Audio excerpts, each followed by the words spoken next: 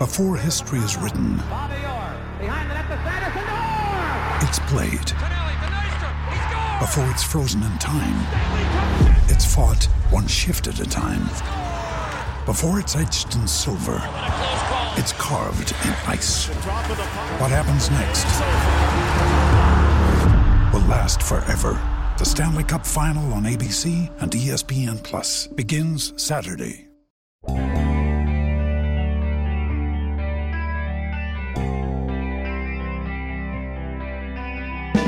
Steelers are 9-0, and it's more than reasonable to suggest that they'll be 10-0 after this coming weekend in Jacksonville against the 1-8 Jaguars. So, when is it that we can start talking about, good morning. Good Thursday morning to you. I'm Dejan Kovacevic of DK Pittsburgh Sports, and this, the newly reborn DK Sports Radio podcasting network. It's not unthinkable. It's also not rational, but it's not unthinkable that the Steelers could wind up with a perfect regular season. And if that makes you cringe or feel like you should look around for the nearest block of wood to knock on, go nuts. I'm not a big believer in jinxes, and I'm not the one that has to worry about being overconfident going into Jacksonville. The Steelers are. I can say whatever it is that I want, right? So, let's talk about it. 16-0. 16-0. If you look at the rest of the schedule, you can circle a couple of potential losses. You can circle their tougher games. You can circle the obligatory super mega ultra letdown game. But I would argue the Steelers have already had those. I would argue they've already had the classic play down to your opponent games. One for sure against the Cowboys, and they still ended up winning it.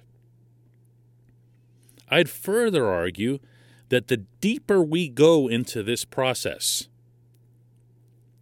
whether it's Week 10, whether it's getting by Baltimore in Week 11 and sweeping the toughest team in your division, and now you're 11-0. And then after that, it's Washington, which is currently 2-7. This is what I'm getting at. Now, if you look over the final 4 games, 3 of those are on the road, and the one game at home is tough. It's at Buffalo, at Cincinnati, the Colts here in Pittsburgh. Colts have been really good, by the way, lately. And then at Cleveland, the annual game where the Browns fire everybody afterward. Bills and Colts are both pretty good. Those are losable games, if you will. I guess you could argue that the Bengals and or Browns could have their day too. It's always tough to sweep anybody in the division, even the 2 Ohio teams. But, there's a path there. There is. The question, I think, that starts to come into play here is how much will the Steelers themselves be affected by it? How much will they think about it? How much will the head coach be thinking about it? Process that as you get closer to the end of the regular season. And it's very clear, crystal clear, maybe even clinched that the Steelers have taken their division, have taken the top spot in the conference, have number 1 seed, have nothing else to play for. Let's say you're 15-0 and you're going to Cleveland. Are you playing anybody up there? Are you going for 16-0? Are you going for history? You sit Ben? Of course you sit Ben. But will people grouse about it? Oh, yeah. Will the players be thinking about it? It'll at least be a distraction. It'll at least be something that keeps the eye off the prize. And that's a heck of a thing. What a storyline, right? You talk about Going back to our preseason predictions, whether it's yours or mine or people anywhere in media, fans, nobody was looking at something like this. I think my prediction was probably a little more optimistic than most. I had them at either, and I get wishy-washy about stuff like this, either 11-5 or 12-4, depending on health and how things went. But now, if they go 12-4, if they finish 12-4, that's a disastrous finish to the season. I mean, they'd have to go 3-4 the rest of the way. It's all crazy. Ben Roethlisberger was asked yesterday before practice his thoughts on this, on being undefeated and whether or not it might be something that they think about. Personally, we're not trying to, the goal isn't to go undefeated, right? The goal is to win a Super Bowl. And so we're just going 1 week at a time. We're not worried about anything other than this week. You look at past history of this game, and it hasn't been pretty for us. We have yet to play a really good game against these guys. And so, I'm hungry to come out and get this game. Now, he's referring at the end, of course, to the Steelers' really down history with the Jaguars. I strongly suspect that's not going to intersect with the meeting they're having this weekend. Jacksonville is just starting so many rookies, and they're still playing hard, they're still trying hard, but this isn't a team that should be remotely competitive on either side of the football with the Steelers. But he's thinking in the right direction. He's thinking the right way. He's thinking none of this discussion matters if we don't take care of business in Jacksonville. Good for him. But it's going to become a bigger issue. To date, for reasons I'm not fully sure I understand, the Steelers being 9-0 and undefeated has not become some banner headline national story. It just hasn't. Maybe that's because the Steelers aren't filled with a whole lot of splash. Maybe that's because they haven't been blowing teams out to the point where you think to yourself, wow, now there's some, blitzkrieg operation that can't be stopped. When you watch Dallas almost beat them, and Dallas is missing a quarter of their starting lineup, and Dak Prescott and whatever else, you don't exactly get all pumped up and think, man, we're watching history in the making. So I get that part. But that won't matter soon. Only the number will. Only the number in the W column and the number in the L column will matter. They'll start interviewing those old Dolphins that went perfect in the early 70s. They'll start talking about whether they should be getting nervous about having that annual champagne celebration. They'll start comparing these Steelers teams to great teams from the past, and it doesn't matter how they win, it's just that they win, and it'll all become a very, very big deal. And even though reporters like me aren't in the locker room these days, obviously, we still get access to the players via these Zoom calls. And I can promise you that these Zoom calls are going to end up being about 3/4 invested into undefeated this, undefeated that, perfect record this, perfect record that. Even stuff about the Dolphins or comparing them to the Chuck Noll Steelers and everything else. It's going to become a thing. It's possibly going to become the thing. It'll be fun. It'll be fun. But I honestly, speaking just for myself, I don't care. This is not something that's going to end up being a worthwhile investment of anyone's energy or imagination. It's just not. This team, the Steelers, regardless of their record, need to be focused on individual facets that make them a more complete, more consistent football team toward contention for another Lombardi. So when Mike Tomlin opens up his press conference, as he did on Tuesday, by pretty much putting everyone associated with the Steelers' running game on blast, that's on point. That's how you do it. The Steelers haven't been able to run the ball for quite a while now. That needs to be addressed. If they lose in Jacksonville, I'm not saying they will. If they lose in Jacksonville, but they run for 170 yards and they look like they've really figured out the running game, I will take it. Because that tells me that the Steelers will be closer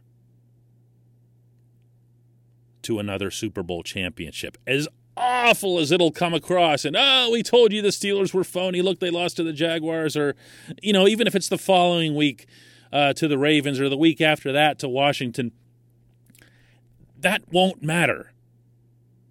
What will matter is seeing a steady progression, one step after another, of different problems, different weaknesses, different shortcomings being resolved. That's what championship teams do. They grow along the way. And it's not always pretty, and it's not always comfortable, and you don't always have people singing your praises as you go. This team is capable of winning a Super Bowl. That's not a prediction for me. That's me pointing to a team that does nothing but lose. But they can put themselves into so much better position to do that by focusing way more on the methodology than on the outcomes.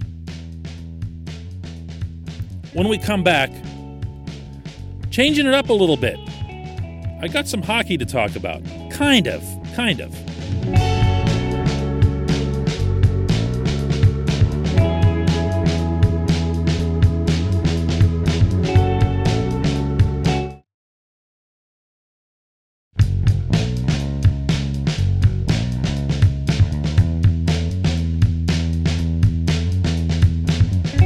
Welcome back. Hockey as promised.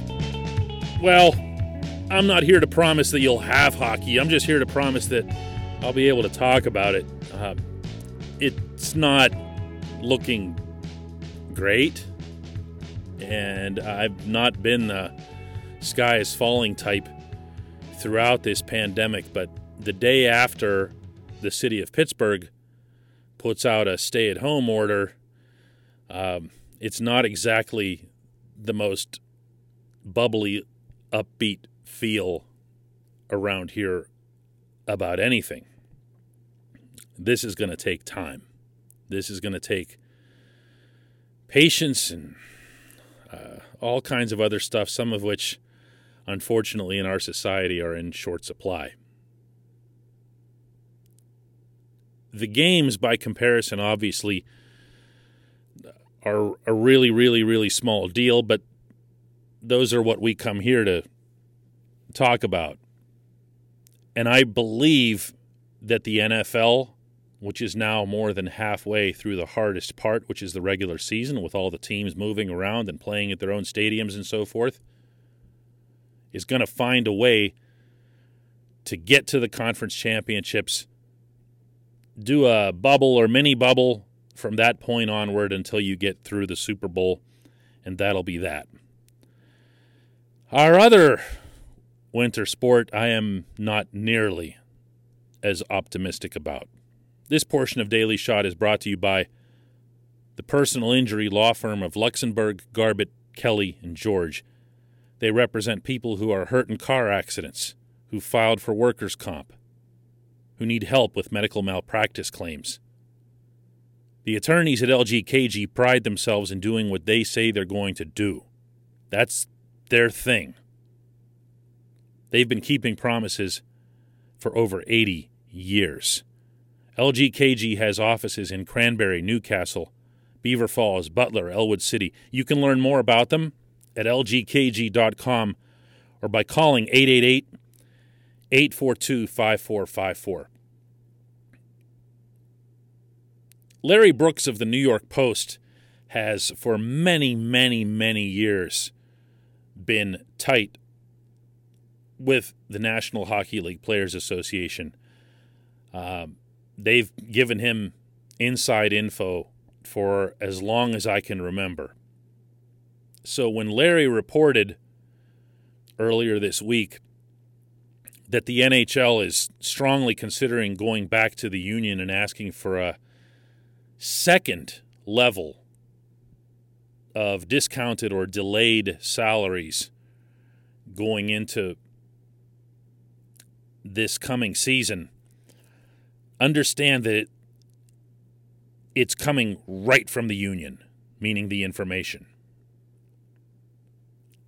which means it's accurate, which means we'll see if we have a season, because the league and the union had an extraordinarily amicable labor negotiation, you'll remember, this past summer. Signed a 5-year deal. Not a feather was ruffled. The players gave a concession already for the coming season, understanding that the owners weren't going to be making any money in the calendar year 2020. In fact, they're going to be losing significant dollars. And trying to help out in 2021, the players conceded to get paid a lot later, like a couple of years later, 13% of their salaries. Now the NHL wants to maybe double that amount. And that's only part of the headache that's coming. The NHL also wants to have a shorter regular season. How short? The numbers have been bouncing all over the place depending on the report. I've seen as low as 48, as high as 70. I've seen nowhere that says 82. The players would like 82 because then they'd get full pay for full participation. That won't happen. The understanding is that the league would like to go with fewer games in the hope that it's understood that their salaries are prorated in this labor agreement, and the players don't necessarily see it that way. Yeah. I can't picture fans, at least not in any significant amount, being inside arenas on January 1, not in Pittsburgh, not anywhere. Even if the current restrictions that were put out yesterday in Pittsburgh and other cities across the U.S. and Canada are temporary and eventually get relaxed or even soon get relaxed, the most you'll see, certainly in our region, is about 1,000 or 2,000 people allowed into PPG Paints Arena. And I say that based on the fact that Pitt, for its basketball games at the Pete, was given a guideline of 1,250 people maximum inside the facility. And that includes participants, workers, and everything else. So when you're talking about fans, you're talking about 3 figures for sure. Something in the range of 900, whatever. So what would it be for hockey? Do some math there, and you're probably talking about 1,500 or 2,000 at the very, very most. They're letting 5,000 and change in at Heinz Field, which holds 68,000 and is outdoors, which gives it every advantage when it comes to this virus. Yeah. The NHL counts on fans and fan-related revenue, arena-related revenue, whether that's concessions, parking, suites, sponsorships, for nearly half of all the money that it brings in. In the NFL, it's not even 20%. The NFL makes a killing on national network money. The NHL does no such thing. And yet when you look at the players' salaries between the NFL and the NHL, they aren't all that different. They aren't all that different. I mean, there are no $40 million quarterbacks in the NHL, but the average salaries just aren't that different. The only thing that's different, the main thing that's different, is that the NFL has gobs and gobs of cash being thrown at it without having a single fan in the seats. I'm sorry. I know this isn't what anybody wants to hear. This is a bummer. I want to see hockey too. I want fans to see hockey. You know, I want to see a full and regular season. I never, ever, ever want to see a scene as weird and uncomfortable as the one in which the Lightning raised the cup up in Edmonton in front of no humans. I mean, full marks to them for doing what they did in an extraordinary circumstance, but it's just, yuck. We'll see. We'll see. I can hope, we can all hope for the best. And I've tried to be optimistic on a lot of fronts as it relates to this coronavirus, but I can't say hockey is one of them right now. When we come back, switching gears to baseball.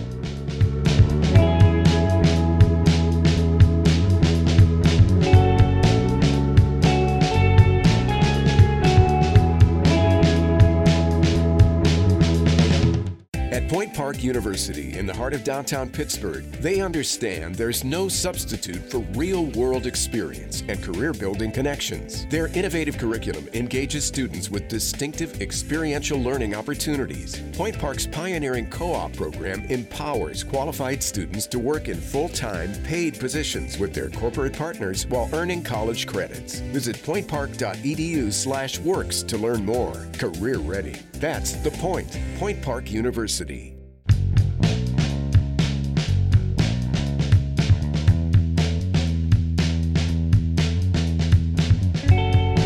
Welcome back. A little bit of baseball to close out today. John Paul Morosi of Fox Sports, really good reporter, and I'm not just saying that because I've been cool with the guy for a long time.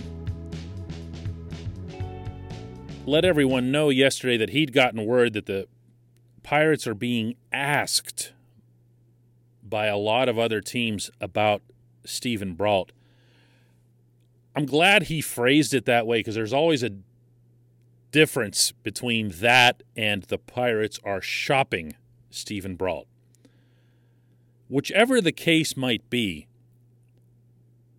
I'm here to tell you I'm 100% in favor of it. This portion of Daily Shot is brought to you by the Greater Pittsburgh Community Food Bank. In normal times, which these most definitely are not, 1 in 7 people in our region don't know where their next meal is coming from. I don't know what the updated stat is during a pandemic, but I'm sure it's not better. The need for food is even greater now than it's arguably ever been in our collective lifetime. The food bank has a new website that's called growsharethrive.org. I'm going to give it to you again. It's growsharethrive.org. For every $10 for a limited time, there's a $5 match. If you've considered giving a gift to the food bank, this is the time in which you can make the biggest impact. Steven Brault finished the Pirates' completely meaningless and lost season on a heck of a roll. He's had a heck of a roll before. He's actually had a better heck of a roll going back to the second half of 2019 when he had 11 really good starts in a row. I really, really like this kid. I'm not here to say anything bad about him. Fans have gotten to know him a little bit more than they do most players with his singing that he does, singing the own anthem. He's performed with the Pittsburgh Symphony. He's got a tremendous personality. He's a real competitor. He's just not that guy. He's not that guy that you keep around to build a young roster around. He's not old. I'm not knocking that aspect of it. And the 3.38 ERA that he ended up with looks like pure gold compared to the rest of the staff in 2020. But his fastball barely breaks a wet paper towel, and unless he is absolutely pinpointing it, he's not at all an effective pitcher, and he's got just as much chance of getting knocked out of there after an inning and a third as he does of pitching into the 8th or even the 9th. That's not hype. That's who he is. That's who he's been. Every time you think Brault's figured it out, he'll have 1, 2, 3 of those, and you'll wonder what it was that you were thinking while he was good. If other teams place value on Brault, and presumably, according to Morosi, they're doing that right now, this is absolutely the kind of move you want to see from Ben Cherington, provided it brings back prospects, provided it keeps doing things to build up the minor league system that so desperately needs it. This is what you do. So often when we talk about the Pirates making trades, we will focus on the bigger names. We'll focus on Josh Bell and what could they get for him and what could they get for that guy. What you want to do if you're Cherington, and I've been writing this all along and saying it all along, is sell guys at highest value. Right now, if he put Bell out there on the market, yeah, there'd be some teams that would pay a considerable amount for a guy who hit 37 bombs in his last full season. But not like what you would have gotten in that full season. Not like you would get if Bell were to bounce back even at the beginning of 2021 and have another one of those Willie Stargell-like months. This is how you do this. And this is why the Pirates' 2020 season was so disappointing. It wasn't their record. It was never about their record. It was always about the fact that all these individual assets, which should have either remained assets or been built up into better assets, regressed. Brault didn't. So Brault being on the market is a good thing. Ideally, Cherington will turn it into something that's an even better thing over time. Thanks so much for listening today, as always.